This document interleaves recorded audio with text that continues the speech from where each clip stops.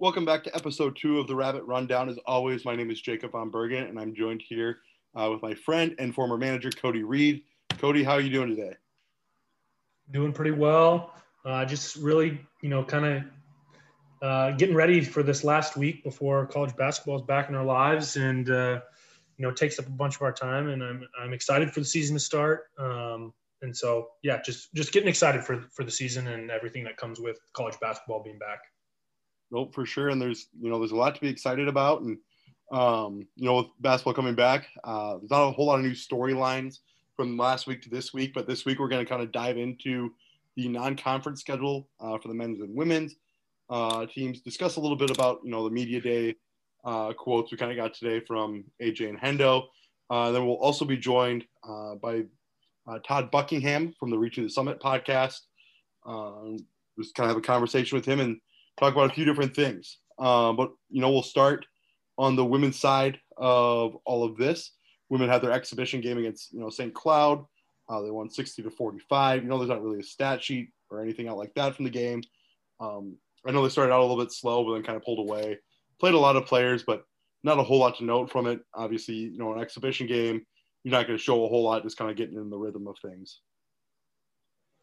Yeah, I think the two main things to take away, at least from my perspective on this game, was that we haven't seen Maya Selland yet. She didn't play in this game. And, going into some of the things we heard on media day, I don't think she's probably going to play to start the season, but it sounds like, at some point during this fall, she'll definitely be back and ready to go. There's just not really a timetable on it. The other thing I noticed, like you said, they played a lot of players, but I do think that the two freshmen, Paige Meyer and Haley Timmer, are going to be a larger part of the rotation once this season starts than I maybe initially anticipated. I think, they're going to get the opportunities right away to, see what they have and see how they can contribute to this team. It's not going to be something where they're only going to get in, if it's an injury. That's kind of the vibe I picked up on from the exhibition game. Nope, for sure. And just kind of making some notes or going over the notes we had, kind of like you pointed out from the media day. There is no real timetable from AJ on what Maya, when she'll be back and all that stuff. He did say, expect a full fall from her, which leads me to believe, she's not going to be out until conference season starts. We'll kind of get into that a little bit here. Like you said, he said that expect a lot of players to play. A lot of players did get a lot of action against St. Cloud, including the freshmen, like you noted. But he also mentioned, there's going to be a lot of veteran leadership, as they didn't lose really anybody from last year. Expect a lot from, Peyton and Tylee early on until, Maya comes back. But I guess, the first thing we kind of brought up and you kind of hinted at talking about already, Maya, when he says, not expecting to expect a full fall from her, you kind of get that as she's going to play sooner than later, going to be closer to conference play. What's kind of your read on that? I think it's probably a little undecided, even from the coaching and training staff and everything. It's probably, with an ACL injury, a lot of people like to say 9 months exactly or 1 year exactly, you're back, you're ready to go. And that's not really how these injuries work. There's a lot of kind of intricacies of every person, how they're coming back when they feel ready, not only physically, but also psychologically. Like, are they ready to make that cut? Because if they're not psychologically ready to make that cut or, ready to plant on it and confident, that takes away from their ability to play basketball. And so I do kind of believe them when they say there's not really a timetable. By saying full fall, I think we will get Maya back at some point in the non-conference season, but they're still kind of evaluating her on a day-to-day basis and trying to figure out when she is truly ready, because this team has so much depth and, experience playing some of these tough opponents they will in the non-conference that I don't think they need her back right away. And that's my read on it. I'd like to hear kind of what you're thinking, though. Nope, I'm thinking the same thing. It's hard to, with injuries, you don't want to kind of dissect it too much, be like, oh, this is what I think about it, that kind of stuff. But I do think when he says expect a full fall from her, we're going to see some, action from her before conference season starts up. You don't know where that's going to come into play. obviously, we'll get into the matchups here shortly, but there are some, pretty big matchups early on that you'd love to have her for. But I wouldn't be surprised if when he says that, we're looking more closer to the Gulf Coast Showcase opposed to, any of these early non-conference games. But, she has a history with the knee injuries. So she does have that, history of getting used to coming back from that and, willingness to accept it early on from like you said, the cutting and all that. So hopefully mentally, she's kind of over that hump of like having to worry about that kind of stuff, but everybody's different. You never know how someone's going to react to a new injury. But yeah, hopefully, she can get physically and mentally ready to come back and she can, help the Lady Jacks kind of go throughout the season. Yeah, I think only time will tell with her injury there. But that's kind of all I had from the exhibition. If you wanted to dive into the non-conference schedule. No, yeah, we'll kind of start off with we'll kind of break it up into a few different chunks here. So with the women's non-conference schedule, their first 5 games are really, starting out strong. They obviously still have the Concordia St. Paul exhibition game on Thursday the 4th. But really, once you start getting into the actual games that matter, they're starting out, with some pretty tough opponents. They're starting at home against Green Bay, at Mississippi State, at Iowa State, at home versus Montana State, and then at Creighton. So, the first 5 games are going to be a real test for them, especially without Maya, assuming Maya's not playing at that point. What's kind of your thoughts on the first, 5 games and what we can really read into the SDSU ladies just based off those games, even without Maya playing? Yeah, I think first you take a look at the Green Bay matchup. That's their first game because, that's their first one. We'll preview it a little more, but Green Bay picked to be 3rd in their conference. They do have some kind of history with the Jackrabbits, and one of their assistant coaches is Megan Vogel, former SDSU player for the Jacks, and then also I believe was on the coaching staff for a little while before she went to Green Bay. So they'll be very familiar. I think they've played in the non-conference 2 years ago and maybe even a few times before that. So they're going to be familiar with each other, and I'm sure it'll be a good battle because it usually is between those two. So it's a great test to open the season. Especially at home, you get a chance to impress the fans that have been waiting a long time to be in full force. So that'll be a good test. And then, you go on the road for 2 major conference, Power 5 conference opponents, Mississippi State out of the SEC, Iowa State out of the Big 12. I believe Iowa State might be ranked. Yeah, Iowa State is ranked 12th in the country. So you get a chance at a top 25 team to get that. And then, Mississippi State out of the SEC is always going to be a tough test. And, I'm sure they'll have a lot of size. And then going into the last 2, you got 2 kind of mid-major teams that have been pretty good. They've kind of beat up on Creighton in the past. I think they've kind of had their number in the non-conference, if I remember correctly. But home against Montana State, at Creighton, both going to be good tests. I'm sure there'll be good battles. So I think if the Jacks can go 3-2 in that stretch, that's really good for them. And I think that would kind of be the goal. Nope, for sure. And, like you mentioned with Green Bay, there's seems to be a lot of history between the two. It seems like they're both kind of those mid-major programs that have really just shown consistency throughout the years at being a potential conference winner, tournament type team. So it's always good when they kind of match up because it's a good, initial game for both programs. Kind of a term I'll probably use a lot today is kind of a measuring stick game for the Jacks just to get things going. Don't believe Mississippi State's, obviously as good as they've been in the past. Usually they're top, 10 team for sure. But, they're a big program, like you said. So expect, obviously a really good game from them. And then Iowa State, like you said, top, 15 team. Should be pretty interesting matchup. Like you said, without Maya, you don't really know what the Jacks, how they're going to look. Obviously down the end, kind of down the stretch last year, they struggled when Maya wasn't in the game.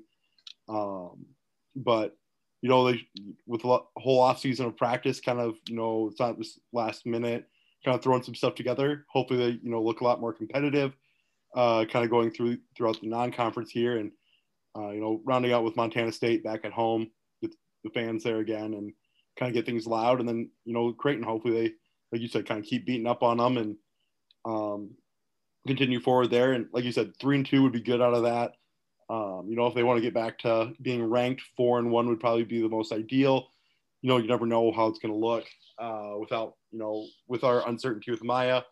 But, 3-2, 4-1 would be, ideal coming out of those, especially if you want to, get back to that at large / ranked throughout the season. So I think that'll be, an interesting first 5 games, kind of, taking us through Thanksgiving there. And then going into, their Gulf Coast showcase down in Estero, Florida, which. And just a couple notes too. I think, like you said, the thing about being able to prepare for not playing with Maya if she is out, I think is a really critical thing, because last year that was so far in the season. You're so used to all the things you've been doing. It's kind of more of a shock to the system, and you don't have enough time to really implement that much new stuff.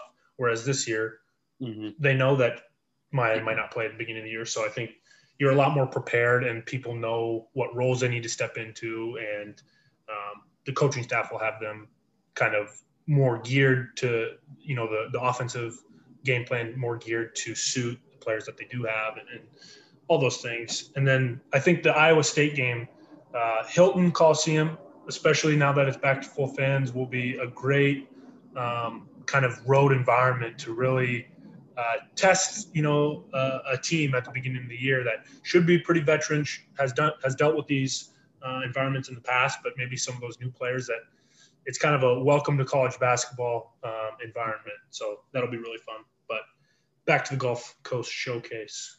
Nope, for sure. And, they'll open up that tournament with, UMass. That'll be their first round matchup. And then, it's more of a tournament setting. So there's not really guaranteed matchups. So, potentially could face UCLA or Kent State after that. Also in the tournament, again, they could bump into Iowa State right away again, Charlotte, Penn State, or St. John's. So would be kind of funny, if both teams, win out, lose out, however it kind of goes, if they'd meet up with Iowa State, a week later, 10 days later, down in Florida. It'd be kind of a funny, matchup to revisit there. But like you said, it's UMass is really the only guaranteed matchup. And then, never know if you go UCLA or Kent State, and then however the rest of the bracket shakes up. But, as somebody that was a manager, when you were there, they kind of do these tournaments more with SDSU on the guys side. What do you kind of gain from a tournament like this? And what do you kind of expect, from the ladies down in Florida? I think there's 2 things that you really look for when you go and play in one of these, kind of holiday tournaments, Thanksgiving time tournaments. I think it's a great bonding opportunity within the team to start the year. It's probably your first real big road trip where you're on the road together for a long time. You got a lot of meals together, travel together. So I think it's an opportunity there to really mesh and build chemistry as a team on and off the court. It's also a really great simulation of what you might face come conference tournament time, because you're playing 3 games in 3 days. Hopefully that's not the case for the Jacks. If they get one of the 2 top seeds in the Summit League, it's 3 games in 4 days. But you really get to see kind of how your team can prepare only, without having to practice, only having to shoot around, only getting a little bit of film. And especially against teams that you might not play on a regular basis. So that would be more for the NCAA tournament. But so I think those are the 2 things. You get a chance to really build the team chemistry, and then you also get to see, how your team fares in that kind of tournament environment that you'll get down the road. And I think that bonding thing you brought up there is important, because, we'll talk maybe more about it with either Todd or when we get into the men's stuff. But like Hendo has, on multiple occasions, so I've heard him talk about how they're having team activities again. They're doing, different things they weren't able to do during COVID, full team meetings, full team meals. So yeah, a tournament like this, like you said, everyone can go into the same room and hang out. You're not just, getting together for a shoot around and then, separating back up into groups of 2 or 4 or whatever they were allowed. So I think the bonding thing, obviously a lot of the players have played together for multiple years at this point, just because of the free year with COVID. But never, with the new freshmen coming in, it's always important to kind of get them, into the group, into the chemistry, and kind of see, like you said, how they react to the 3 days, 3 games, kind of the atmosphere in case you run into that down the road, and how quickly they can comprehend, game tape from the limited, stuff they get on the limited time they get for preparing for the opponent. Yeah, for sure. It's a great test, and I'm sure it'll be exciting once we get there to see kind of what matchups they might have after that first round. Yep. And then we'll kind of, round it out with the last 4 games for the women here. Some similar opponents that we've seen in the past. They go with at Northern Iowa, so down in Cedar Falls. That's, December 4th, starting that back up after the showcase. And then they're at home versus Missouri State, at home versus Kansas State.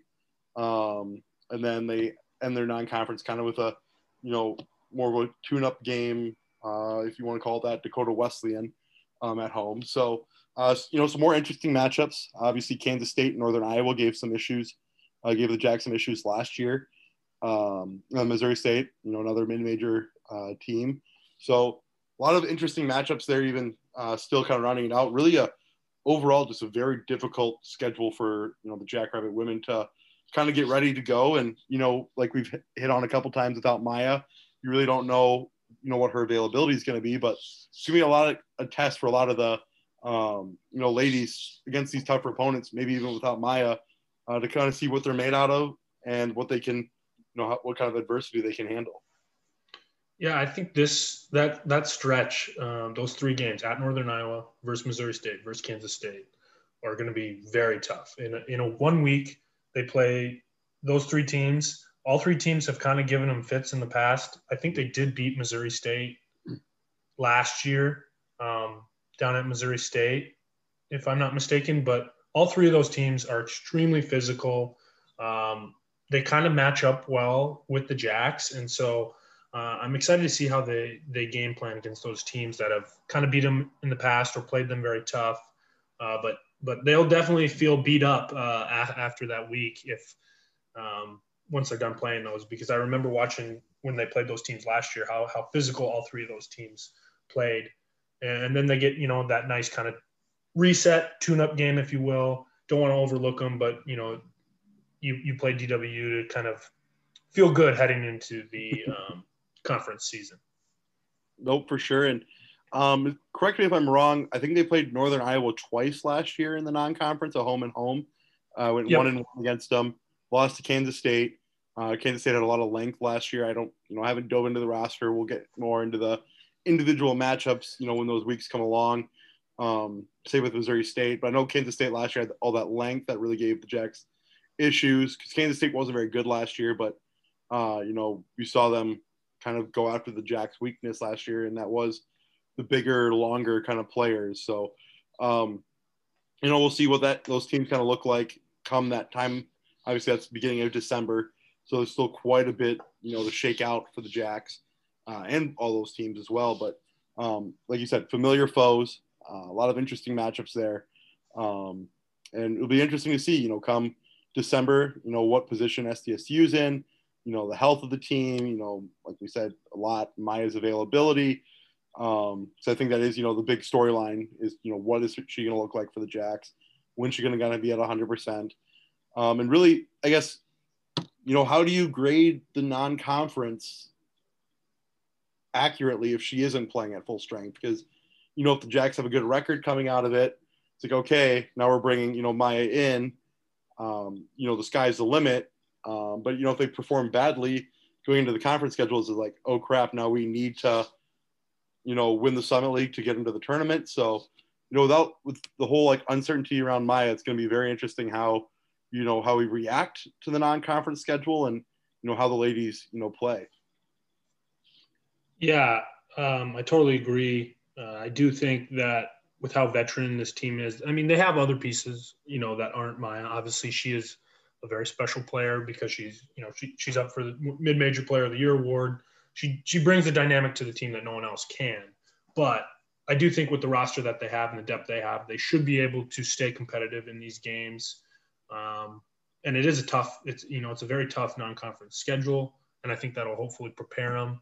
But like you said, if they do kind of hit a slippery spot, struggle a little bit, they may be in a situation when they start the conference play of like, we aren't really in play for an at-large bid.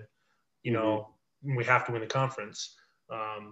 And so I think only time will tell there. We can't really project it too far out, but it could be a situation that they maybe haven't been in, the past couple of years, if they do struggle in tough non-conference slate. No, for sure. And, just going through it, they have the 12 non-conference games. Just kind of, putting you on the spot here. I think for me, the number is probably 9-3. But what would you be happy with as a record, coming out of the non-conference, just, with the uncertainty of everything? What would kind of be a number you'd hope for or be happy with coming out of the non-conference? Yeah, I think 9-3 is definitely you're doing well. I think that's probably the top end of where they'll be, just because of how tough this is. I don't anticipate them, being able to just really run the table. Not that I wouldn't love to see it, but so I think 9-3 is probably kind of their ceiling. A little bit is going to depend on those matchups in the Gulf Coast Showcase. Mm-hmm. But I think, if you're a couple games above 500, I think that's where you want to be for sure. And kind of where I maybe see them pending those matchups and Maya's availability. Yep. Anywhere, 7-5, 7-5, 9-3, just, a lot of it depends on how they look too. Like if they're going to the Gulf Coast Gulf Coast Showcase and, Iowa State and some of these bigger opponents, and they're, hanging around and, losing by a few points, it's a lot different than if they're losing by 10, come the bid time or, when it's going for the tournament, obviously a lot of that plays into it, but, just being competitive with or without Maya is going to be huge. It'll just, it'll be interesting to see, but I think, anywhere 7-5, 7-5, 9-3, 9-3, those will be kind of numbers to aim for. Obviously, 12-0 would be ideal, but, unrealistic. But, we said the same thing about the conference season last year. Neither of us projected them to go undefeated in the conference schedule. They did. So, you never know. They surprise us a lot. And with AJ at the helm, it's, you never want to count them out of any game. All right. We'll call it a challenge. Let's have them prove us wrong again. I'd be all for it. Nope. All for that as well. But, with that, we'll kind of move over to the men's side of things with, some of the notes from from Hendo's, 5-minute kind of press conference, whatever you want to kind of call it. One of the major things he said was, the health of the team. Doug's back, playing fully healthy this year. Last year, was dealing with the foot most of the year, if not all of the year. Charlie Easley's back to practice. He had a hand injury early on in the summer, so he's back, kind of getting back in the swing of things. And did note that Doug is the only senior on the team this year, meaning Matt, Luke, and Alex will all be back for another year. Matt and Alex, they're juniors, and they're in their 5th year of the program already. Will be 6th if they stick around next year. I think the big note with, Matt and Luke, both technically, have another year after this year. The big kind of question for post this year is the depth at the big man. Well, now you don't have to worry about that for another year, and you have time to get guys like Broden and, maybe other junior college recruits into the program up to speed with size and, physicality of the game at the D1 level, and kind of go from there. And obviously with the transfer rules, you're never really sure what your team's going to look like in a year, but, it does leave some hope that there's going to be some additional big men around for another year at SDSU. Yeah, I didn't have too much else to really add from that, media day hit or press conference that Hendo did. They're in a fortunate position of having everyone back. I think the one thing maybe he did say that we touched on a little bit last week is how it's rare to have this many people back. It's rare that they all stayed. And I think that speaks to the togetherness of the team already, how well they like each other, how well they play with each other. And then that also trickles down into practice of how competitive practice is. And I'm sure it's making everyone better because everyone knows that there's not enough minutes for everyone to get the minutes they want. And so if you're not on your A game in practice, someone's taking your spot. And I think that breeds a good environment most of the time if you have a coaching staff that can culture it in the right way, of where you're really making your team better in games and practice off the court throughout the entire year. Yeah, and speaking of returning production and everything, they put out a graphic last week with what's returning. It just kind of the numbers. I knew it was going to be like this, but just kind of seeing them on, in the picture was kind of astonishing to me. So they put out minutes. So returning 99.3, points 99.7, rebounds 99.6, assists 99.1, blocks 100%, steals 98.4, three-pointers 100%. So it just, seeing that on paper is just wild. Just, seeing like, oh, this, like, they do have a lot coming back. Like, this is, the entire team really, like, he, outside of what he said, Willie is the only guy that left, and that's probably where the steals were. But, you're getting all 9 guys that really produced for the team last year back. And, as he said in his press conference today, this is probably the most depth he's seen at SDSU. He talked about how fall practices have been terrific. They've been very spirited practices, so they've probably been very competitive. I think I've heard him mention that a couple times. But he, said the depth is the team is something he hasn't seen here yet before. And like when he first showed up with TJ, that they only played 7-8 guys a game. This year we could legitimately see 10 or 11 guys at a time playing. And kind of like I've noted in past episodes, we're going to have games this year where, guys score, 3 guys might score in the 20s. Then we're going to have games where there's 7 or 8 guys with 10 plus points. And it's really, spread out with the scoring. Because last year there was games where we had 8 guys with, 12 plus points or 10 plus points. So the offense is going to be, pretty spread out, I think, this year. But like I said, could see 11 guys play, meaningful minutes some games, depending on, fouls and things of that nature. And there wouldn't be as much drop off as, many other teams would think when they're playing 11 guys. Yeah, it's all very encouraging to hear and very exciting to hear of, just that kind of competitiveness, depth, togetherness. Mm-hmm. When you have the right mix of people and can foster that right mix of people where it's competitive, but no one is feeling like angry with each other, because someone's getting an opportunity that they're not. They're mm-hmm. just supportive of their teammates and their friends.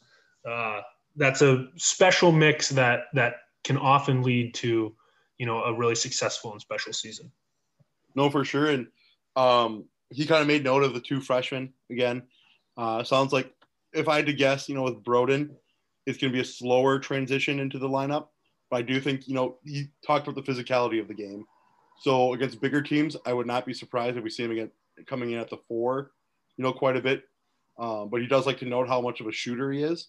So, his offense, bringing that extra, extra wrinkle, being an outside 4 that can shoot, that could get him in the lineup a lot sooner than later, just because that is something right now that the SDSU doesn't have, is a 6'8" shooter. So, we might see him on the court sooner than later just because of his offensive abilities. And he, made mention of Zeke again, that Zeke is long and he's quick. So he's going to play I think he's going to see a lot of meaningful minutes earlier than a lot expected with the depth that we have at guard. But I think, he is 6'3" and a point guard. So he does add that, thing that SDSU hasn't had, is that quick guard to kind of shut down guys like Max Hayes. Like, he won't shut down Max Hayes-Smith, but he does have that ability maybe to stay in front of him a little bit more, be a little bit longer, to give some issues to other guards. And, we'll see. It's college basketball. You do see a lot of freshmen get, meaningful minutes at, bigger time programs. And it'll be interesting to see how, these 2 guys develop into the D1 roles and how early they kind of get into some action here. I'd say you're spot on kind of with that analysis of how those players are going to be used, at least to start the season, and they're going to get the chance to prove themselves and either expand on those roles or, just continue to develop behind the scenes. But, they're not going to redshirt. So they're going to have some times this year where they get the chance to prove what they got, and it'll be fun to watch. No, for sure. And that being said, we'll dive into the matchups here. Common thing between the guys and the girls: very tough non-conference schedules. First 5 games for the SDSU men. They have a home game versus Bradley. They're on the road against Alabama, on the road against Stephen F. Austin, at home versus Montana State, and then home versus Presentation. Obviously, Presentation kind of probably get a confidence back game because it is a very difficult slate to start the year. Bradley, strong major team. We saw them beat them down at Bradley last year, but Bradley kind of had a down year. You kind of expect them to have a bounce back this season. At Alabama, they're a solid program, top 14, 15, I believe. Stephen F. Austin, they've been in the tournament a few times. Montana State, we've seen them before in the past. Always a tough matchup. So I guess, Bradley coming to Brookings, it's kind of the first matchup. We kind of go, we'll kind of dive into that one a little bit more since it is a game that's played next week. But that's, one of the higher mid-major teams we've seen come to Frost in a long time. And then at Alabama, it's, probably the highest ranked team they've played since Kansas. So I guess what's your thoughts on the early slate of games there, and what you kind of expect to see? Much like the women, like you said, it's a very tough non-conference schedule. They start the season with Bradley. Bradley's picked, I think, middle of the pack in the Valley. They only return 2 starters, so that'll be something to watch. Is Bradley being able, how are they going to form their team versus SDSU, where they've kind of known what their team's going to be since, April. And so if you remember from last year when they played Bradley, they beat them down in Bradley. And that was the game where the Jacks made, I think, like 17 3-pointers. So it was just, everyone was going off. It was a super high scoring, exciting game. And so hopefully we'll get another one of those to start the year. Other thing to note with Bradley is that they are playing an exhibition prior to this game. So it'll be kind of interesting to see how a team that's played some real game competition comes in against SDSU, who doesn't have an exhibition on the schedule. No, and then they do have those scrimmages, though. Yes. They play Iowa State and Drake. Kind of mad that we didn't get any leaks from other scores. I saw leaks from other games, but for some reason SDSU, Iowa State, and Drake all have tight lips and don't let scores out. So kind of frustrating, but those are probably games we probably should have mentioned a little bit more, just as tune-up games. But again, we don't know what happened in those games. Don't know who played, what kind of minutes teams got, but at least they are coming in with a little bit of action into that Bradley game. True, they have played those games. So I guess the main thing is, you haven't played in front of any fans. Yep. Which might be a little weird since they haven't done that for a couple years. It is at home, so that's nice that it's a supportive fan group. But we'll see with that first matchup next week. Then they go play at Alabama. It'll be a great test. A top 25 team, super athletic. They seem to be on the come up with their program. They got a really good coach down there. So they were in the tournament last year. I believe that's who Oral Roberts lost to, or no? I'm not sure. Or was it Arkansas? Those two teams are very similar. Yeah, same color scheme. But yep. Anyway, it was a team that played in the tournament last year, so they'll be ready to go, and it'll be a great test in the non-conference. Hopefully, they can keep that game competitive. Then you go at Stephen F. Austin, a team that's been at the top of their conference, for the past 5 years. So it'll be a team very similar to the Jacks level. Hopefully, you can go down, get a win there, steal a win almost. And then at home against Montana State, who beat SDSU last year in Bozeman. So it'll be a good chance to kind of get some vengeance for that loss in the rivalry of my own personal schooling. So, but no, yeah. I guess I think the big, advantage SDSU has, you kind of noted it. Just FYI, it was Arkansas, so but yeah, same schools, basically the same team. But the big advantage they have against teams like Bradley and Alabama early on are both those schools have a bunch of new guys. I know Alabama took in a bunch of transfers this year. Bradley, like you said, only 2 returning starters. So SDSU, returning all 5 starters, 4 main bench players, and have 2 new guys coming off the bench that, we expect to see some minutes from. They have the chemistry that Alabama and Bradley won't have early on. So maybe you can see kind of like go down to Alabama and upset them a little bit since they're not, maybe in their swing of things. Whereas, SDSU, like after probably a few practices, they were probably not at 100%, but, at this point when all these guys have played together for 2-3 years, they know where they're going to be on the court. They know the system. So, there is that just built-in chemistry. So it'll be very interesting to see, if they can go down to Tuscaloosa and, give Bama, a real test and kind of put the Summit League back on the map after, like you mentioned, Oral Roberts' big run last year. And then, like you said, Bradley, that was the big game last year where they kind of like, okay, this team, offensively is the real deal, kind of show that consistency. So yeah, it'll be interesting to see how Bradley comes into Frost after that last year. If, they're coming to, enact some revenge or if there's just not enough guys on the team from last year that remember it. But a lot of really interesting matchups there. Obviously presentation, the get right game in case, some of those first few games go haywire. But, like I mentioned, Bradley at home, big non-conference game to, host. So guys like Luke will probably get their first experience playing in front of real fans at Frost because last year was pretty limited. So Frost will be rocking, I assume. It's a Tuesday night, so you never know for sure, but that is the same night the women play Green Bay. So it could be a really big, doubleheader for both. It's a very interesting matchup to start at Frost. Would expect the fans to come out because they generally do there. And I expect, to be a pretty loud environment, especially come the men's game, 8:15 on a Tuesday night.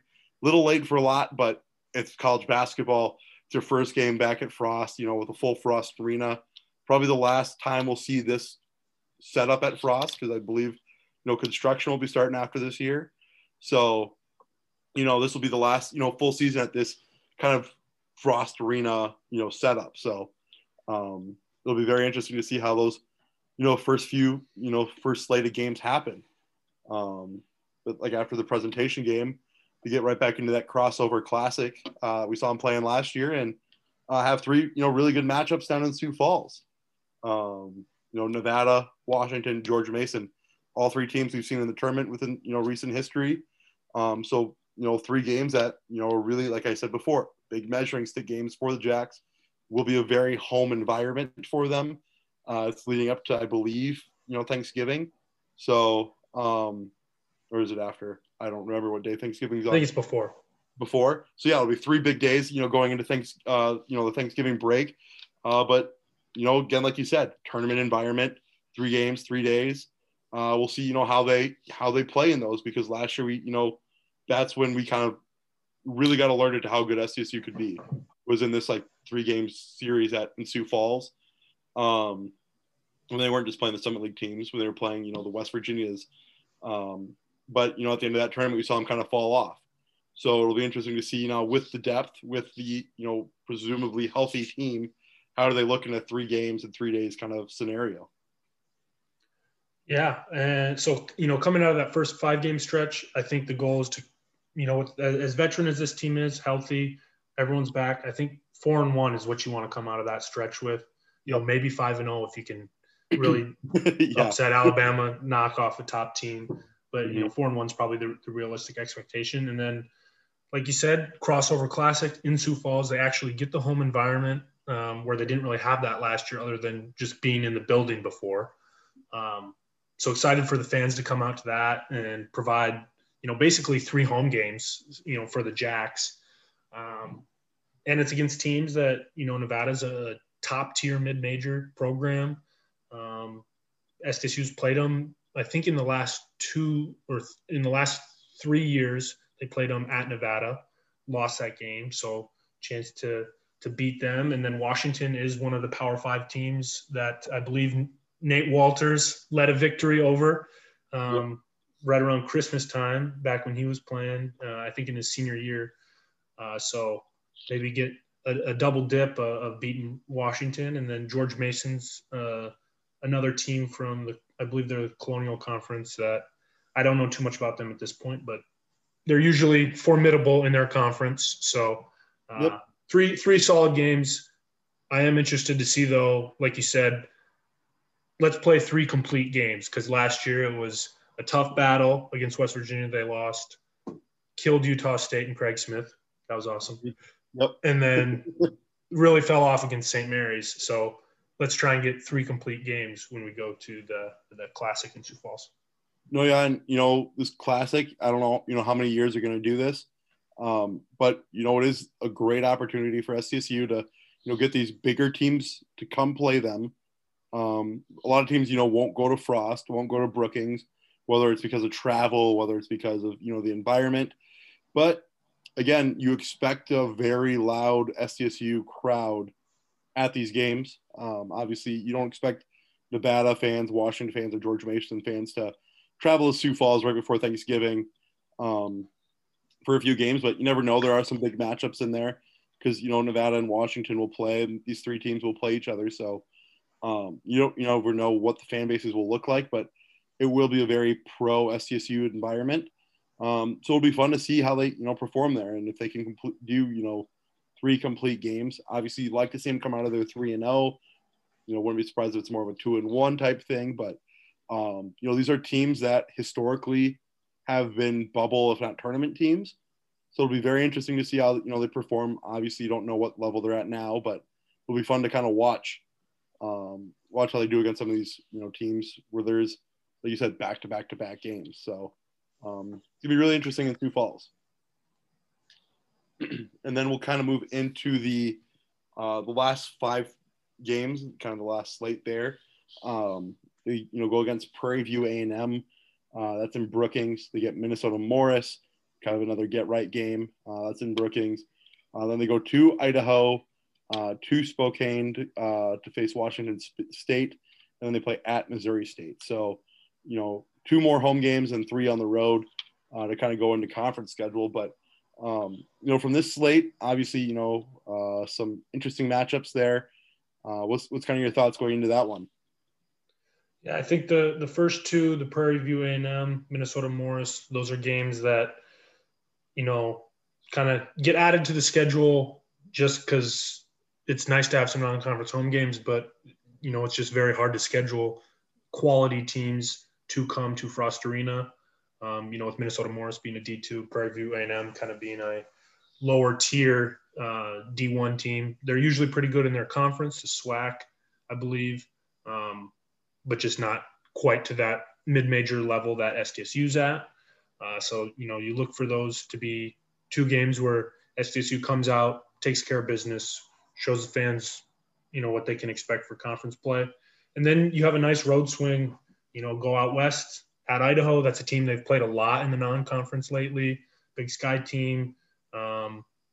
I think most of the time they've beaten them. Idaho might have got SDSU one of those times in the past 5 years or so when they've played. But kind of that opportunity to go on that road trip a little bit that we were talking about with the women's team when they go down to Florida for the showcase. SDSU having their tournament in Sioux Falls, it's not quite the same thing. So being able to go out west on a road trip, kind of that chemistry building, team bonding experience, and then they get to play Washington State in Spokane Arena. Jacks fans will know that Spokane Arena is where they lost to Maryland in a heartbreaker in the NCAA tournament back in, I think, 15 or 16. So a chance to maybe get some revenge on the arena in that environment when they play Washington State. But a quality Pac-12 team, you try and go in there and maybe get a sweep of the Washington schools in the Pac-12 for the season, and then finish up at Missouri State, another quality mid-major team. So, I'm excited for this non-conference slate, the whole thing. I think it's got just the right amount of kind of tune-up games or more easy-ish games. You don't want to overlook them, but then also some really competitive opponents that I think the Jacks can still hang with and compete with. They're not just going to go in there and get blown out. Nope, for sure. And honestly, there's a little bit of a different, I don't know the right word, maybe feeling going into a non-conference for men versus women. The women are going into it as here's how we get to be an at-large team. Men, it's basically for seeding. It's like you still have to win the conference tournament, but once you win that, okay, here's who we've played. Here's why we shouldn't be a 15 seed. Here's why we should be a 13 or a 12 or 11. So these games, are really more important for getting the team, playing, like you said, competitive with teams, but also like if they win the tournament, like, okay, here's the quality wins we have. Here's what we do against these, tournament type teams. This is why we should be seated higher. You're spot on. The only way you maybe get at large in the Summit League on the men's side is if you don't lose a game all year and then happen to lose in the conference championship. Maybe you can lose one game. If you lose to Alabama and then that's your only loss heading into the conference game. So realistically, you're playing for seeding and you're also just playing to get yourself playing your best once the conference season starts, because that's what really matters on the men's side. So really with this, I've been racking my brain trying to figure out an accurate number. But I guess for you, what would you be happy, coming out of this? There's 13 games, 7 wins. Is that kind of the goal? What's kind of your thoughts on what you'd like to see, the Jackrabbit men come out of this non-conference schedule with? So, yeah, I think if you take the first 5, I think, like we said, 4-1. I think 1 to 2 wins in the Crossover Classic is about what you'd expect. So we'll aim high. We'll go 6. You expect to beat A&M and Morris. So you're at 8. Yep. And then I'd say 9 would be a good spot for the Jacks to be. Like we kind of said, that would be the ceiling on the men's side or on the women's side. I think 9 is about kind of middle on the men's side. If they struggle a little bit, it's maybe 7. If they win a couple games that they're probably not expected to win, maybe you're closer to 10, 11. So that's kind of how I see it. No, yep. And I think when I said 7, I just kind of ignored the presentation and Morris games. So yeah, that kind of would get you to that 9, your goal there. So yeah, Bradley will be the first test. We'll see them Tuesday next week. But yeah, there's, a lot to be excited about with the SCSU men. A lot less questions, I think, with the men than the women, at least for the non-conference. But, like I said, this is a lot about style points. So it'll be very interesting to see how, SCSU looks, what kind of, what the team kind of looks like. Are they going to, be as consistent from behind the 3-point line as they were last year as one of the, more, one of the better teams from behind the arc last year. So we'll see how that, translates into this year. And if, their chemistry's, spot on right away, or, how they travel. So a lot of interesting storylines to kind of watch with the men's team. A lot of players coming back, a lot of new guys. So just, it's a very exciting time to be a, SCSU Jackrabbit fan. The basketball side of things, both men's and women's, a lot, especially with this non-conference schedule, really not schedules we've seen from both sides before. And it'd be nice to see, consistently, especially up from the men to, see these quality opponents week in and week out. Really when conference is looking to get to a 2-bid league, probably 5+ years down the road, this is what a non-conference is going to have to look like every year, but you're going to be expecting more wins. You're going to be hoping to win all those games, but it's really nice to see the men really get a good, slate of games to play this year. It'll be interesting to see how they do with it. Yeah, I think taking advantage of the Crossover Classic is going to be huge because opportunities like that aren't always going to be there. And it's a chance to get 3 pseudo home games when they can't get people to come to Frost. Yep. And, I'm excited for it. I think with as veteran of the team as they have, they're up to the task. And kind of the 3 X's and O's things to watch. Like you said, consistency from 3. Do we have that same consistency as we had last year? Free throw shooting, do we just need, is that behind us? We don't have to worry about that at the end of the games anymore. And then I think defensively, if they can figure out how to go on longer stretches where they shut people out for a little while and don't let them hang around in games. Because I think at times last year the Jacks struggled a little bit, putting the hammer down and making sure teams aren't in the game anymore. And then against some of these bigger opponents, going on those 4-minute stretches where, you hold them to just a few points so you can build a lead if you have it or come back if you're behind. Nope, for sure. And yeah, I guess it's one storyline we haven't really touched on with the men's team is the free throws last year. It's kind of, one of those things I think we all kind of locked up and threw away, just the thought on, how they did struggle with that last year. And, you hope it's better this year. You did see improvement throughout the year, but it just wasn't consistently there. At one point, Doug was really struggling. Then at one point, it seemed like he was the best free throw shooter on the team. He went on a run there for a few games where he barely ever missed. So yeah, it's interesting to see how the team, if they've hit the gym this year and really just focused on those, because that was like you said, a big part of them not putting some teams away last year was the lack of free throw consistency. So, Alex was obviously a big free throw shooter for the team down the stretch last year. With Noah coming back, will be interesting to see what he can do. Baylor obviously expect, his free throws to kind of align more with his 3-point shooting, consistency there. But yeah, throughout the team, that's the one number you want to see improve. But with those big matchups, that's something that needs to be there because you can't beat the Alabamas of the world if you're not hitting your free throws. So it'll be very interesting to see how the non-conference schedule shakes out and, what the Jacks improved on, what stayed the same, do they get worse in certain areas, but it'll be like we said, a fun non-conference schedule to kind of watch this year. But I guess do you have any other notes on that from the non-conference? No, I'm pretty jacked up for the season and to get things going. I'm ready for college basketball to be back in full force. No, for sure. And with all that being said, we'll dive right in now to our conversation that we had with Todd Buckingham. And welcome back. We're here with Todd Buckingham, the producer of the Reaching the Summit podcast. Todd, how's it going tonight? It's going good. How are you guys?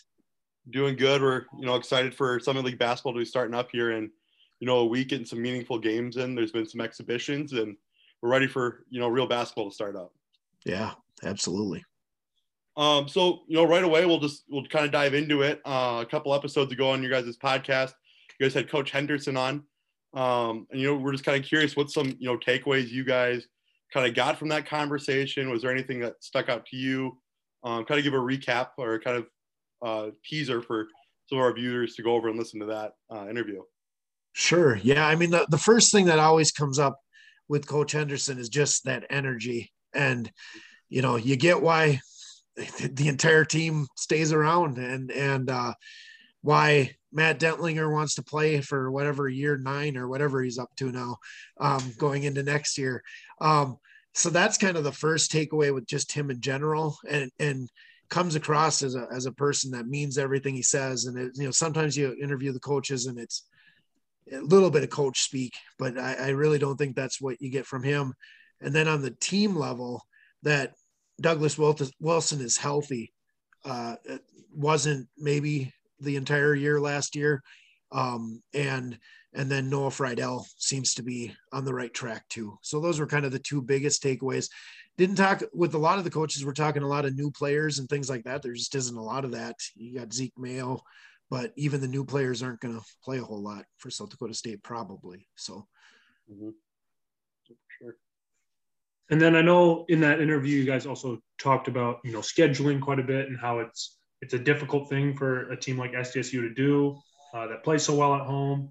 And one thing I was curious about from your perspective is what is one of the non-conference games that SDSU has that you're really excited to kind of see that matchup, in this beginning of the season?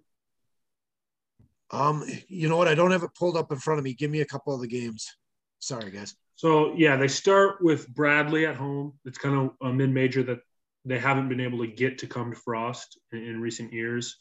And then they also play in the Pentagon Showcase. They play Washington and Nevada. They play Montana State at Alabama. That's their second game of the year. I think, and then they have a West Coast road trip where they play at Idaho and Washington State at a neutral site in Spokane. I think for a team like South Dakota State, anytime they're playing those higher major teams, it's tricky because in the Pentagon, in the showcase there, Washington's a Pac-12 team, but so frankly, South Dakota State's probably better. But Washington State's okay. That's a team that's an interesting one to watch. Alabama will be a hell of a test for them, just to see where they're at. For me, it's with South Dakota State, North Dakota State, and Oral Roberts. It's really getting some of those games that they maybe wouldn't get in the past. I think those three teams are veteran and really good. So I'm just hopeful to see some of those come out as wins. I think the 2-bid Summit thing we kind of joke about is a little bit of a pipe dream. The bottom's not good enough, but those three teams are top 100 KenPom teams. They really will. I really do think they will be. So in the time to get it is during the non-conference, because any slip up against the bottom 4 or 5 of the Summit is going to kill a team's KenPom. So our net rating or whatever you want to use. Yeah, and going off that a little bit, I know you don't have everyone's schedule in front of you and memorized, so putting you on the spot a little. But is there a non-conference game not involving SDSU, so one of the other Summit League teams that you're, interested in seeing how it plays out? Well, on just North Dakota's in a little bit of a, I think, rebuilding year, losing Rebracha and Ianacho, but with Patrick Baldwin going to the Betty, probably a top 5 pick in the NBA draft with Milwaukee. If fans don't get out to that one in Grand Forks, like that's one of those, you don't get to see a guy like that play in a Summit arena very often. So and that's on the opener, that's on the 9th. Just for the fact that a guy like that is playing at a Summit League team, that's a heck of a chance. Oral Roberts plays Oklahoma State. It's North Dakota's schedule in general actually has a few. I think they got Montana coming in and Eastern Washington. So they've got a couple of decent games going into.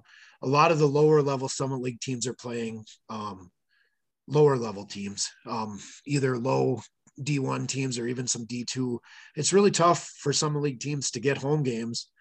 A lot of times you got to bring in D2 teams to do that. But it's also interesting, when we interviewed Coach Mills, he basically said those help your net rating because they can't hurt you and they count as wins, and you're better off. He basically said you're better off scheduling a D2 team than a 250 to 350 net team in D1 because it doesn't hurt your rating. So a different way of looking at it, because we've always kind of went, well, gosh, why don't they schedule tougher? It will make the league better. But what do we know? Sitting behind a computer telling people what they should do. But no, for sure. And kind of, zeroing in on SDSU, I guess, obviously Cody and I and a lot of our viewers and listeners are very biased towards, SDSU, and obviously, pretty big homers. But I guess from the outside looking in, as somebody that isn't, doesn't have the vested interest, what's kind of some things that, should excite SDSU fans that maybe they're not already looking at? And kind of a second part to that is, do you think they deserve the 23 first place conference votes that they got, or do you think Oral Roberts maybe should have gotten a little bit more credit after their run? I get what I picked Oral Roberts on the website myself, but I've also said, if somebody's going to tell me it's South Dakota State or North Dakota State winning the Summit League, I can't argue with it. I just can't. All three of those teams are really good. And the reason to not pick Oral Roberts makes some sense with O'Banner leaving. But they brought in a couple of high major transfers and have an athletic freshman that they're super excited about. And frankly, have a track record of those guys jumping in and contributing right away. The reason I picked Oral Roberts is I think they finally figured out how to play defense. That nobody ever said that they weren't talented. It's just they'd have these games where they lose to whomever, Omaha, and it's because they wouldn't defend. And then they went into the tournament and they didn't win because Max went for 50 and O'Banner went for 25 and 12. They won because they played defense. And so I just think that carries over. But South Dakota State, I mean, they're so veteran, they're so talented, they shoot so well. And I think even a little bit on the same lines, they defend better than in years past. Not just relying on the shooting and that. And then you look at North Dakota State in the same line, and it's like Rocky Cruiser. That guy develops every single year, and you could argue he could be player of the year along with Max or Baylor Shireman or Douglas. Well, I mean, that's part of the reason for South Dakota State. You could name off 3 guys that could be player of the year by the end of the thing if Noah comes back and is back and ready. That's a talented team. So that's kind of been you got to pick somebody. But if any of those 3 teams get to the NCAA tournament, you'll be happy for any Summit League team. But if somebody upsets those 3 teams and it's Western Illinois or Kansas City, muddies it up and makes the NCAA tournament, the chances of winning a game in the tournament go down tremendously. When in reality, I think any of those 3 teams could do maybe not what Oral Roberts did, because that hasn't ever happened in the Summit League. So why would we expect that twice in 2 years in a row? But they could win a game in the tournament. They're that good. And it's why when Coach Henderson talks about how tough it is to schedule, no one wants to lose to a 1 to 125 net team on the road or at home. They don't want to schedule them. So they end up doing the good thing for the thing at the Pentagon, because that's where they can get some good games in. Mm-hmm. For sure. Yeah, and you kind of alluded to my next question in your answer there. But going back to Oral Roberts' Sweet 16 run, do you see that as something that is capable of the Summit League representative doing? Obviously not probably on a yearly basis, but from time to time, because we really hadn't seen it at all up until Oral Roberts did it last year, even though there's been good teams. Or was there just something special about how Oral Roberts kind of came together, maybe the matchups they had, or, is this good for the Summit League moving forward in our hopes to win more games in the NCAA tournament? If you look at, so this year in general is such a prime year for teams like the top Summit League teams, because Douglas Wilson wouldn't be playing in a typical year this season, because he would be done. Rocky Cruiser would have moved on. So not only are they veteran, but they're talented and veteran. I think, going forward, it's hard to say, because even some of those Dom South Dakota State teams could have done some damage in the tournament had they made it past Western Illinois in the Summit League tournament. But you got to have a team with, and I'll use Kansas City as an example again. That's a team that could go and muddy their way through the Summit League tournament and win. And they have some talent, but they just don't have enough when you're talking a 3 seed or a 2 seed or a 4 seed in the NCAA tournament. Kind of North Dakota State a couple of years ago when they went up against Duke, and they played hard for that in the first half. It was close, and then, Duke pulled away. So it'll, I think, more depend on if the league can get a little stronger, that the league representative is more a 13 seed or a 12 or even a 14.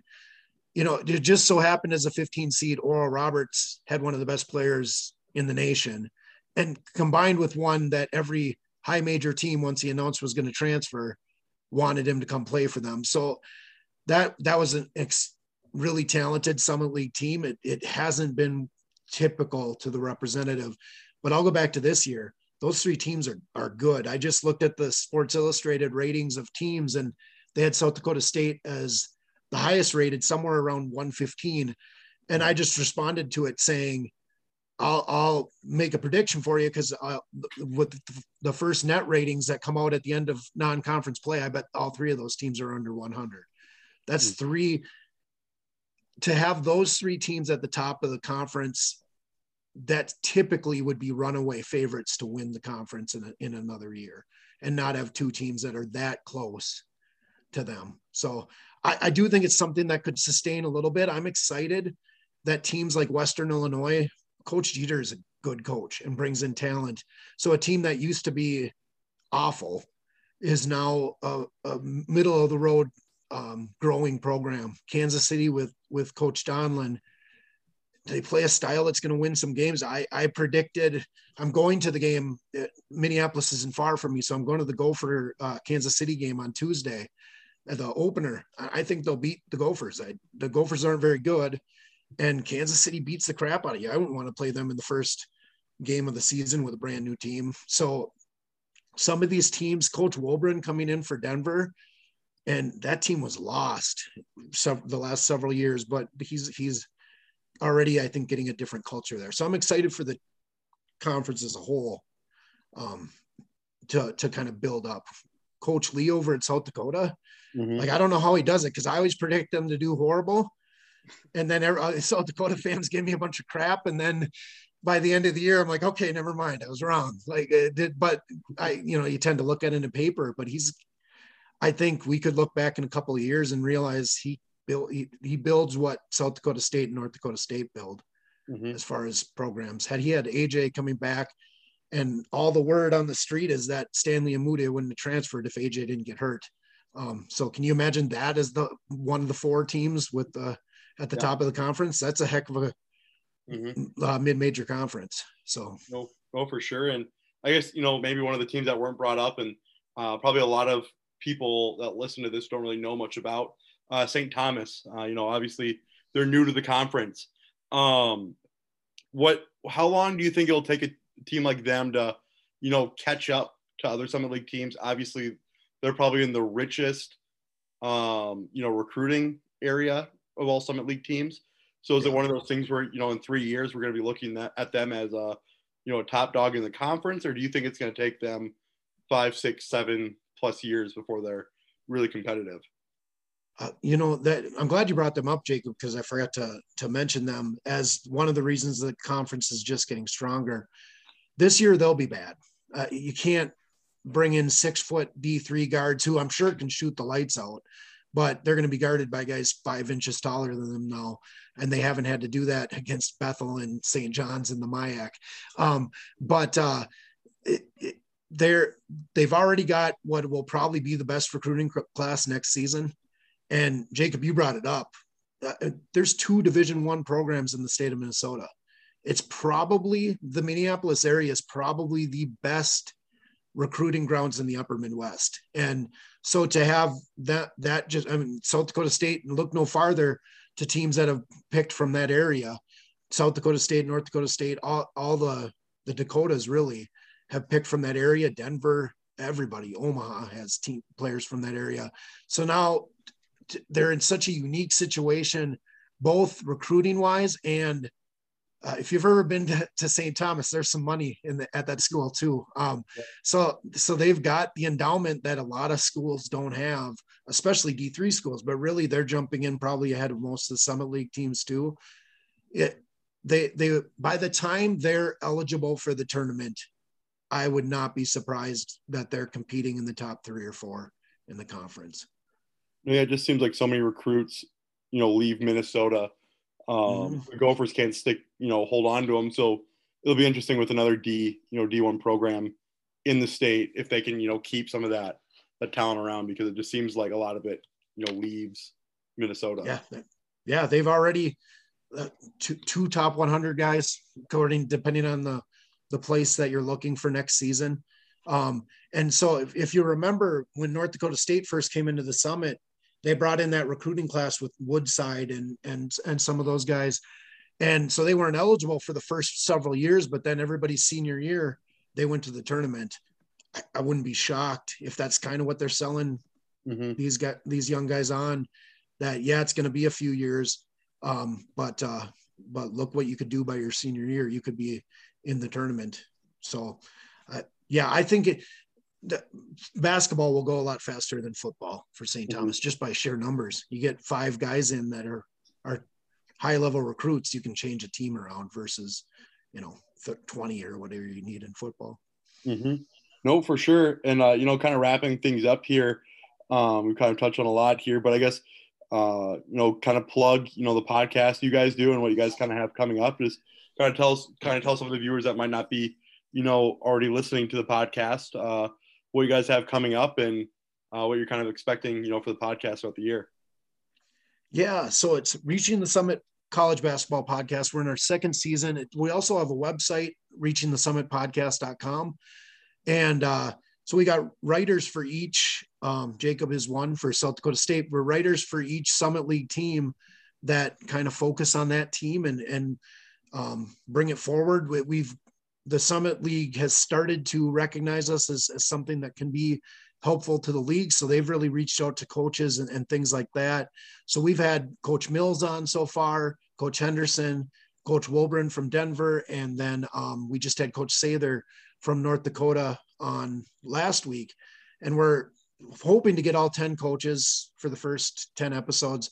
Don't have anyone booked for this week, so we'll see what happens. But and then we kind of just mix preseason talk for now, and then once the season gets going, we go into the league itself.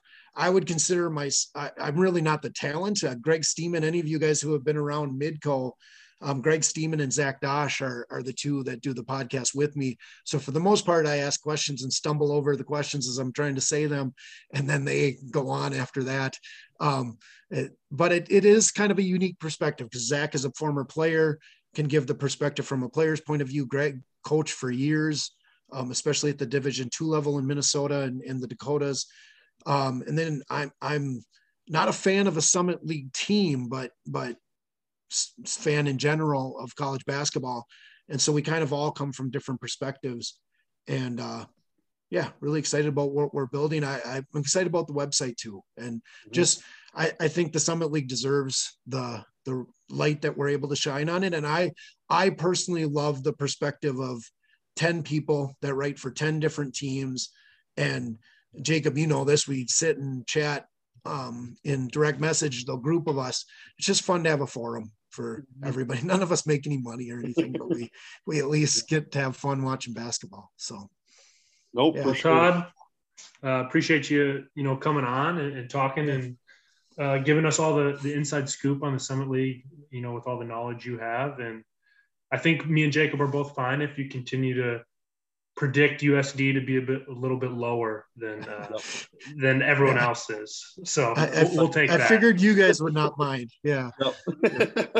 But no, perfect. Thanks for joining us here this week. We know we kind of reached out on short notice, so thanks for coming on. And like we kind of said earlier, we're all excited for this conference or the non-conference season to start up and to really see how these teams match up against some different opponents. Awesome. Well, thank you guys. Appreciate coming on. And that was Todd Buckingham from the Reaching the Summit podcast. Cody, from the interview there, did you have any major takeaways? Anything that was kind of enlightening to you? Anything there? I think the biggest thing at the beginning when Todd talked about his interview with Coach Hendo and how his energy is just, it's tangible. You can feel it when you talk to him. And from being in the locker room and around him when he was an assistant coach, I can 100% echo that sentiment that when he walks in the gym, your eyes are on him. You want to listen to him. You want to play for him. And he's just a really enthusiastic guy, a great teacher. And so I think there's a reason that everyone has stayed around that team. And I think it's a good thing, for Jackrabbit fans moving forward. Mm-hmm. And, other than that, Todd just had a lot of really good inside info about the Summit League and some of the non-conference storylines to watch. And I'm excited to see how the whole league does, throughout the non-conference season, in addition to, the Jacks. No, yeah, for sure. And obviously we didn't dive into too many other, insights with different teams, but, like he mentioned, there's, potentially 3 guys on SDSU's roster that could win Player of the Year. He brought that up. Usually when you have a guy like Doug who's won it before, usually he's not an afterthought, but like right now, I think going into the year, you kind of look at the Players of the Year and it's Max, and then it might be Baylor. It's kind of the 1-2. But Doug, when he turned it on at the end of last year, kind of went from potentially being a low second team, third team kind of guy to making, I think he made first team by the end of the year. So, if you get him a full year of, healthy Doug, I think, you're looking at a guy that could go rival the, player of the year. He mentioned Rocky. That's gonna be another interesting matchup. You usually see Matt Detlinger and Rocky kind of go back and forth, but you'll see Doug and Rocky probably lock horns a little bit. And then he brought up Noah again. All indications are Noah's going to be good to go, and I don't think he gets voted second team if there wasn't a little bit of thought around the Summit League and throughout SDSU's locker room that he could return kind of what we saw a couple of years ago from him. So hopefully the season goes as planned. But that's why they play the game. But it'll be interesting to see how things shake up, and I think there's a lot of interesting storylines that we could have been on with Todd for an hour and just went team by team and discussed kind of all the storylines. And obviously brought up St. Thomas and how they with Minnesota and all the recruits there. Be interesting. We kind of touched on it last week, but what they'll do for the Summit League, because you could see. Obviously, it's not going to be an overnight thing, but Gonzaga's kind of set up the same way they are. It's not a big school. It's a small school, but they have a lot of endowment. So, obviously, I don't think that's going to be, obviously, like I said, I don't think it's going to happen overnight. And Gonzaga is a pretty rare thing to happen. But, a team like that or a school like that could easily kind of turn that into, if they throw all their money into basketball and, hockey. They don't, maybe go into as many sports, but adding a fourth and fifth consistent team, will be big for, a 2-bid Summit versus, a 1-bid, kind of like, they joke about. Yeah, it's something to watch, and I think we're all excited for it. And, Yep. By the time you hear us again for episode 3, first game will be under the belt for both the men's and women's teams. So we'll finally have something concrete to talk about rather than just a bunch of speculation. No, for sure. So yeah, like Cody said, next Tuesday, there's a men's and women's doubleheader up in Brookings, Green Bay for the women, Bradley for the men, 2 high mid-major school programs coming to Brookings. Get out and watch the game. Fill Frost up, show why it's the home court advantage. But, we'll be back next week, next Wednesday, with a new episode previewing, the upcoming games. The Alabama game for the men will be a big point of discussion, I'm guessing. But, with that being said, thanks for joining us here for episode 2 of the Rabbit Rundown. Follow us on Twitter at Rabbit Rundown. Like our podcast on iTunes and Spotify. Subscribe so you're the first people to see it every week. And we will see you next Wednesday.